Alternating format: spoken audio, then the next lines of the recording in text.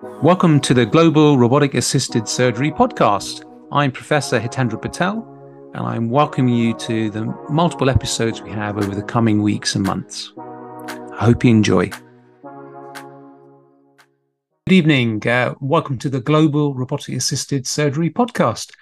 Welcome to this new offering, and I'm delighted to say that joining us this evening is a absolute powerhouse in the world of robotics, surgery, and ENT. She's one of the leading lights in the Indian subcontinent, but also she helps surgeons all around the world. And we're going to hear a lot more about her. Her name is Dr. Kalpana Nagpal. So welcome, Dr. Nagpal, for this evening's interview and discussions. Thank you so much, Dr. Hiten. So we're going to start with a bit of the history about robotics, but I'm a man who likes to stay in the present. So we are going to spend most of our time talking about what's happening here and now over the coming weeks. But I think everyone likes to know a little bit about the background, and Dr. Nagpal and I will evolve this conversation. So in the 1920s, the word robots actually came from a Czech writer, Karel Čapek, and it was actually from the word robota, which means forced labor. And I think our surgical robots are actually forced into a lot of labor, to be honest. They work very hard, but they are master and control systems. So we are actually in control of them, which is why it's safe. And don't worry if you're people who are not robotic experts listening to this. So in the 20s, the word arrived. And then if we move forward, nothing much happened really until the 60s, when people started writing about robots, extinguishing the human race. So we have a show in the UK called Doctor Who, where they had Cybermen, and various other writers have written about robots in different guises. But really, the first time that anything actually happened, Dr. Nagpal, was in the 80s. You may have heard of the Stanford Research Institute, and they brought out a brain robot. And so that's the first time in the Western literature that we've heard about robots. Would you agree, Dr. Nagpal? Anything else? Absolutely right. This Puma 560, it was introduced in the 80s. And yes, they were doing some brain biopsies in Stanford Research Institute. Yes. Yeah. And I was reading some ancient texts from India as well recently about original surgeries and this fantastical things that people did in ancient times, but not got time for that this evening. So we'll keep going. Okay. So in the 90s, I think that's when keyhole surgery or minimally invasive surgery, or what we call as laparoscopic surgery, came into its forbearance. It really was an amazing change from open surgery to keyhole. And it certainly was brilliant for the patients. They went home earlier with less pain, back to work, socially were able to help their families. However, laparoscopic surgery was very tricky for the surgeon, particularly training. The learning curves were very great. Did you notice anything like that in your specialty in terms of miniature instrumentation and training, Dr. Nagpal? Yes, very much. In fact, I left for Savannah, Georgia. I had to, go and get trained for endoscopic sinus surgery, because endoscopic surgeries in ENT were happening in a big way. I mean, 90s was the time when a lot of things evolved in endoscopic surgeries. And endoscopic surgeries are still evolving, and now there's so much happening as far as skull-based surgeries go, like even lateral skull base, anterior skull base. All this is happening now. But in the beginning of 1990s, yes, we started doing endoscopic surgeries, and it was very interesting. It was evolving every year. So the entire decade, a lot of things were happening. That was fantastic. So endoscopic surgery as well as laparoscopic. Thank you for pointing that one out. So the whole minimization of surgery was driven initially in where the better vision was seen. And so in the 80s and 90s is when the cameras for these types of surgeries started to improve, and they improved to the point where a few of them became roboticized. And these roboticized cameras then drove the whole race between laparoscopic surgery, so non-robotic, and roboticized or robotic-assisted surgery. And that's what we saw as we went into the decade of 2000. And in fact, the last 20 years, we now have several robots around the world that are clinically active and working very well. And that's what we're going to go through and uncover over the coming weeks and months. But why roboticize something? Why make it robotic-assisted surgery? What is the reason for that? So, Dr. Nagpal, would you like to just tell us why it's so important? What is it about the robot that makes it so amazing? Well, somebody tried, at least in the field of ENT, I must tell you, it was on a porcine model that in 2003, somebody tried submandibular dissection, somebody tried parotid removal, thymus removal using a robot. And they thought, yes, it's much better than laparoscopic because you get 3D vision and enhanced dexterity. And that's why, the dissections became more precise. And so after that, then there were other things that started happening. So first was a valvular cyst removal. This was in 2005. Valvular cyst, is the area in the larynx, and it's much deeper inside the throat. And then they found it to be very useful because they didn't have to give any external cuts. And from there onwards, then the cancer surgery started happening using robot. Like this surgeon O'Malley, he did a lot of squamous cell carcinomas with the base of tongue. And he found that speech and swallowing function was very good and they had better outcomes. And that's how the surgery started evolving. Yeah. And then, more and more surgeons started adopting robotic surgery. So in ENT, it all happened in 2000. So you're pretty amazing. I just wanted to go back though, because you said some incredible things about the technology, and just to drill down a little bit, if we just take the vision first of robotic assisted surgery. So this, you mentioned 3D. So this stereo vision, the amazing thing about that is, have you noticed this yourself, that if you look on a flat screen with endoscopy and compare it to the depth vision you see 3D, that's chalk and cheese. Would you not agree? It's completely different. Absolutely. People who are doing robotic surgeries, they're actually enjoying doing the surgeries because the depth of magnification is so good that the dissection is so precise. You're not injuring the surrounding structures. Like, you don't touch the normal structures. You're only dealing with the pathology. And that is happening because there's a clear demarcation. And the preciseness is because of this, that, you're getting 10 times the magnification, which you cannot otherwise get. Yeah. And your hands free, like, you're only using your fingers and hand movements, and that you're translating into the robotic arm movements. And whereas in laparoscopy, your one hand is always occupied, and there can be fatigue because of that. So the actually vision, if you see better, you do better. I think we'd agree on that, wouldn't we? If you see better, you do better.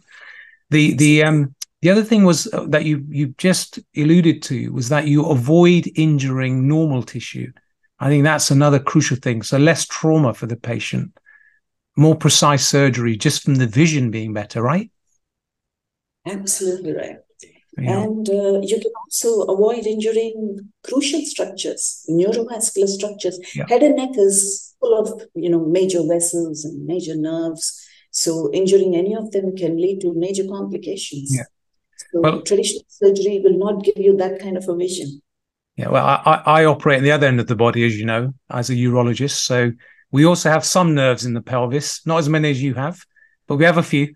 And that was one of the crucial selling points of robotic-assisted surgery. It's the preservation of the neurovascular structures, which are important for functional outcome.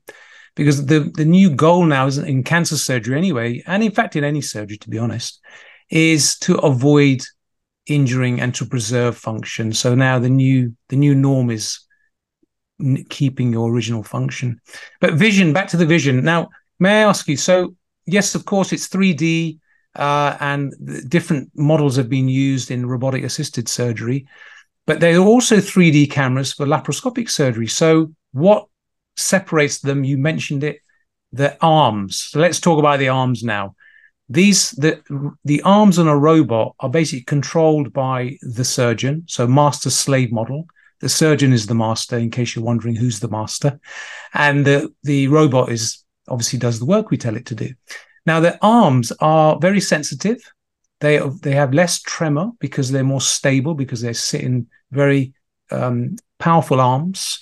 But the movements, etc., can be changed and can be moved according to what type of surgery you're doing. So in Dr. Nagpal, in your world, you have millimeter precision. In my world, it can be 1 or 2 millimeters. Yours is less than a millimeter. So let's just talk about that for a second, the control of the arms. Do you want to just tell me a little bit why the difference between the arms versus you doing it with your hands? Robotic surgery in otolaryngology was more important to access the oropharynx, larynx, laryngopharynx. Now, these are deeper areas in the throat where your hands cannot even reach. So these are completely inaccessible areas, tight areas, sensitive areas, and so. Now, your coarse hand movements can be translated to miniature arm movements.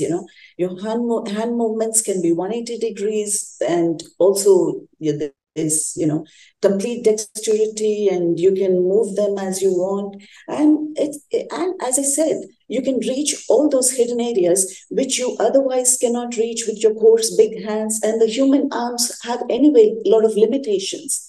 The human wrist, everybody knows that you cannot move it 180 degrees. So the robotic arms are like snake-like arms. They're only 5 mm instruments, and they're just fine instruments. We needed them.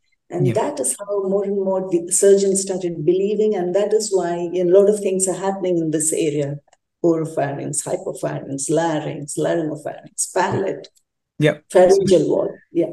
Absolutely. Many, amazing things are going on, aren't they, in all our worlds in this area. So with the arms, there's another part of the arms. The hands, the human hands, can only turn to enter the 4th freedom of movement. And in fact, the robotic arms can move set to the 7th, which is incredible. It means literally they can spin 360 degrees, which allows incredible dexterity within your operative field. And I think that, for me, has revolutionized pelvic surgery. The ability for those hands to completely spin. But can I just ask you something else about robots to do with eyes and hands? Because we say that surgeons have the eyes of an eagle, that the strength of a lion, and the hands of a woman, I'm going to say. And I'm not being sexist. Women have much better hands than men, and I know that. I'm sure you agree. And I would certainly like to agree. But in fact, that sort of concept about a surgeon, I think a robot, would you agree? A robot actually amplifies all those 3 qualities. Hand-eye coordination is very, very important, and that's an important prerequisite. Sometimes people, I don't know why they say I play very good carom, when I play with my male colleagues. And everyone says, oh, that's the reason you're a good robosurgeon. I'm able to hit good shots. So brain, hands, eye coordination is really important in this kind of a situation. For any of the viewers who don't know what carom is, it is a fantastic game based out of India, but we have it in London as well. You can get it anywhere now. In fact, in East Africa, where my family are from also. It's a wonderful game. I recommend you should play it. Certainly look it up. Look it up on Google. But back to the robots. So these arms and this vision are all fantastic. And we have control because we've got a master console control system. But one of the biggest problems in surgery, it has to be when you have a new piece of equipment, there's 2 things. One is, how do we get our hands on it? Can we afford it? The economics. And the other part of it is the training. So I just want to delve a little bit into that in this introductory issue of our podcast. So do you want to just tell me, in terms of buying a robotic system and then financially running it in your hospital, how difficult or how easy is that? Well, since otolaryngology happened much later, what I'm saying is application of robotic surgery in otolaryngology happened much later. So the robotic system already existed in the hospital. Urologists were doing, gynecologists were doing, and colorectal surgeons were doing. And so they were doing for at least 5 or 6 years before I started in my hospital. I'm lucky because I'm working in a corporate setup, and in India, corporate hospitals do have robots. We have about 72 robots in our country. And so that's how I got exposure to this. Now, when I saw people doing it, and that's how I developed interest, and I would keep observing. And even in the Western world, not much was happening in the early 2000s. And you guys were already leading. You were doing major volumes. A lot of robotic surgeries already happen in your field. So, as far as affordability goes, yes. Initially, there was only one kind of robot, the intuitive surgicals made, and now we have lots of robots. Now we also have an Indian-made robot. We have Chinese robot. Meaning, a lot of affordable robots have now come into the market, which are, I think, 1/4 or 1/5 the cost. So that is why now more and more hospitals are buying. So it's no more. So thank you. This is one of my favorite subjects. That's why I asked you. Because I'm a great believer, and I'm sure I know you are as well from having spoken to you, in democratizing surgery. We want the best operations to be given to all patients from all around the world.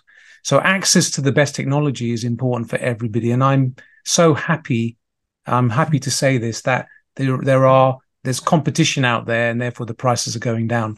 I'm glad you didn't have to fight for robots like I had to.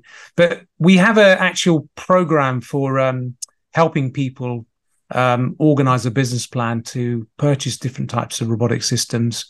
That's been something I've done for the last 20 years. So I remember initially the way that I used to get people to buy these things was to do it I'm a team player, you see. I got people to work together.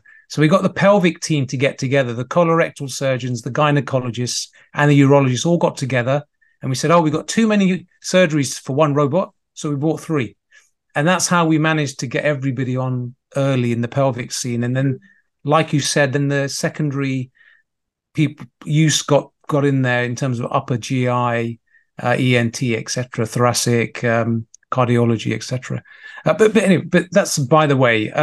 Now we know they're still not cheap, but it's also running costs. And so volume, if you have high volume surgery, you can minimize the costs. And I think that's one of the things. Tell me, with your type of specialty, the instruments are very, very delicate.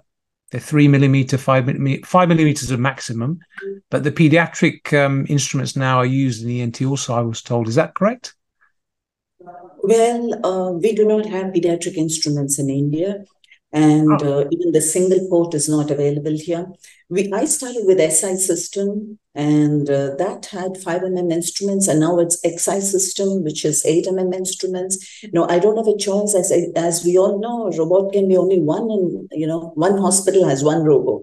So now, since majority of them are happy with 8 instruments, now I had to adapt to my, this technology. Although 8 was not very suitable for ENT, but I had no choice because I can't ask for a separate robot. This is why you are such a brilliant surgeon. You've adapted from your career that I've seen. I've looked through your career. You've had to adapt so often and so many times. I should congratulate you for doing that. But then, all good surgeons adapt, and you are clearly one of the top surgeons to do that. Thank you. See, we are spoiled where we are. You see, we get to ask for little instruments, and they just buy them for us. So we're lucky. But adapting is good. Now, tell me, because we digress. I'm just trying to keep us on track with the discussions around purchase. So let's say you have the robot and it's in your hospital. How difficult is it to organize training and managing the learning curve for you and your colleagues? That's an excellent question. I'm happy you asked me, because when I started, I didn't have a mentor, because I was the first one to start in otolaryngology. And even for the training, I had to go to Korea. I had 3 options, but I chose Korea because it's closer. And I went for the basic training and advanced training. Everything happened in 1 week, and that's it. And then I had to come and start my first surgery. And now I requested one cancer surgeon who was doing in Delhi, who was doing robotics, not an otolaryngologist, but, he was a general cancer surgeon. And he helped me with the first case, meaning he was sitting beside. And after that, I had no mentor, even though the rule said that, the first 10 cases have to be mentored, otherwise you cannot do and all that. But, there was no choice. So luckily the hospital cooperated. And from there onwards, I was on my own. And unfortunately, there's no formal training program yet, reasons being many. There are no cadaver labs, no animal labs, no simulation labs. I mean, I'm still struggling with all of them. And there are a lot of observers who come to me, and I keep telling them, encouraging them. Slowly now, I was the one initially, and now we have about 5 or 6 more doing. But in India, otolaryngology, robotic surgery still remains in its infancy. Even in the world, I'm told it's still much less. The percentage of surgeries is much less as compared to other specialties. But in India, it's really, I mean, I hope someday somebody comes and helps and starts a training center. Well, it may happen after someone hears this podcast. I hope that someone comes and helps, and so we certainly will be supportive. I was going to say in terms of training in general, the literature and experience says that there's a much flatter learning curve for using the robotic assisted systems compared to the original endoscopic surgeries or laparoscopic surgeries, simply because of the advantages you and I have been discussing. Better vision, the better instruments, better arm movements, and also stability and a lack of fatigue. You get less tired in robotics compared to doing complex surgery, compared to laparoscopic surgery. I remember back-breaking laparoscopic prostatectomies and kidney surgeries and all sorts of things, cystectomies. It's hard on your body. Whereas in robotics, you're sitting down, which we forgot to mention, but of course, you're seated. You're sitting comfortably. You can stop for a drink. You bathroom breaks, all the human things that people think that they get if you work in an office, we don't get as surgeons. So tell me, do you think your health is better and you're less tired, or do you think you just do more operations now because you're a robotic surgeon? Practicing ENT is hard for a surgeon in terms of,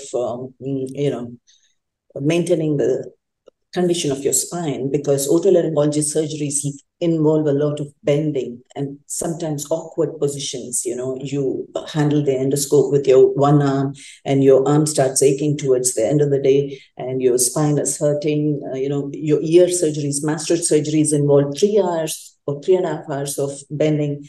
And similarly, most surgeries need bending of your neck, and not much of ergonomics was spoken about earlier. Yeah. It is now that more and more people are talking about good ergonomics for the surgeon. Earlier, nobody used to care. And now I would like to tell all the young otolaryngologists, please focus on your ergonomics.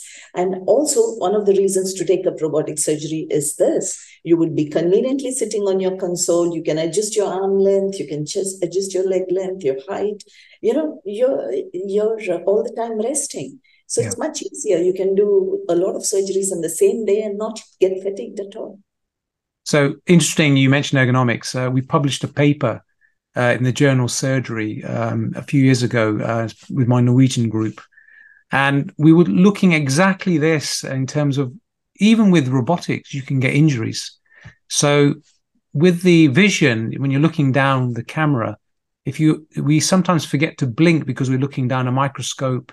And it's similar with robotic assisted surgery. So I teach people to blink regularly, take a break from the screen, any screen, whether it's laparoscopic, whether it's the actual open field of surgery, or if it's in the robot. You can still get those same eye fatigue, neck fatigue, back fatigue. Those are the things. And then recently, there are also neuropathy can occur if you lean for too long on parts of your body. So we should both warn our colleagues about that, because although it's not common, it is possible. And so we're trying to avoid those things and trying to make a better journey for the surgeon. Because after all, we've got to look after ourselves, right? We're busy looking after the patient. Stretching exercises are advised in between now and then, whether you get a chance. Dr. Nagpa, are you saying we should do yoga? Yeah? Because I'm happy to do it if you say so. I'm not doing yoga myself, but I believe it's a very good practice. People should do yoga. Well, I meditate and I do various aspects of Qigong. So So maybe we should do a podcast on stretching next time. Yeah, that'd be good.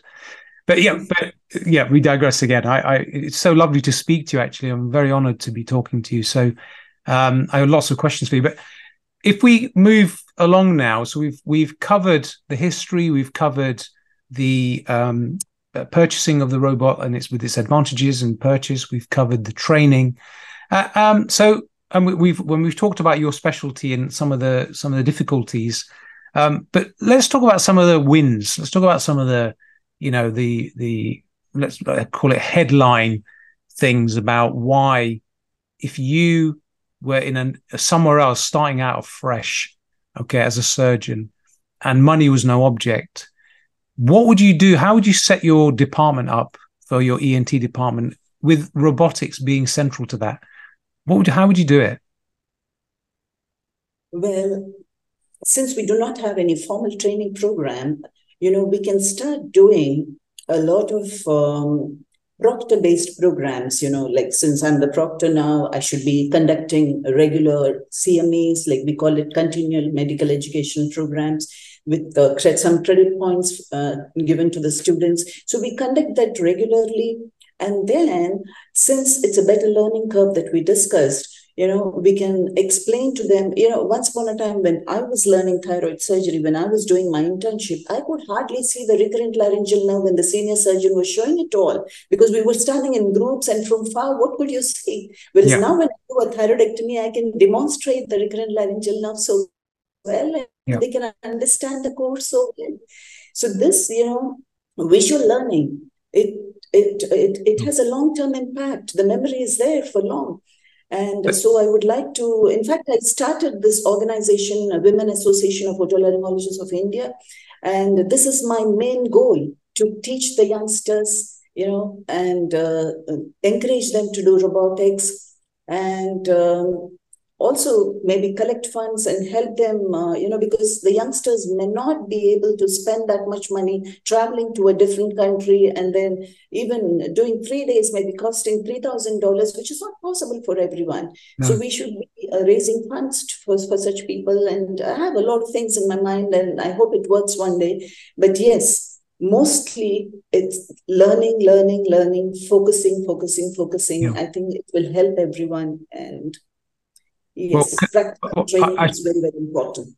I was going to say, first of all, congratulations on the organization which you are the president of. I mean, to do that as you have done it and the way you've done it with kindness and consideration for all is pretty phenomenal. And I know you just finished a big meeting just a few days ago, so thank you for joining us today. But you did say something very important, and that was about, you said lots of important things, but that last point you're making about visualization, low-cost training, democratizing training also.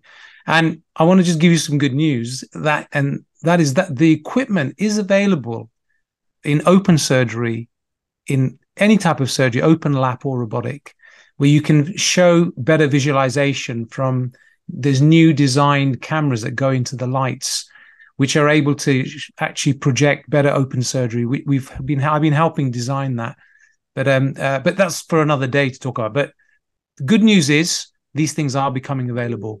So your wishes and dreams are going to become realities, I think, sooner than we think, right? But I think on that note, Dr. Nayak, I would like to first of all thank you. It's been an honor to talk to you. And thank you for supporting the podcast. And I know we're going to be talking again. So just thank you to everyone for listening. And I hope to speak to you all at our next session. Thank you and good evening from the Global Robotic Assisted Surgery Podcast.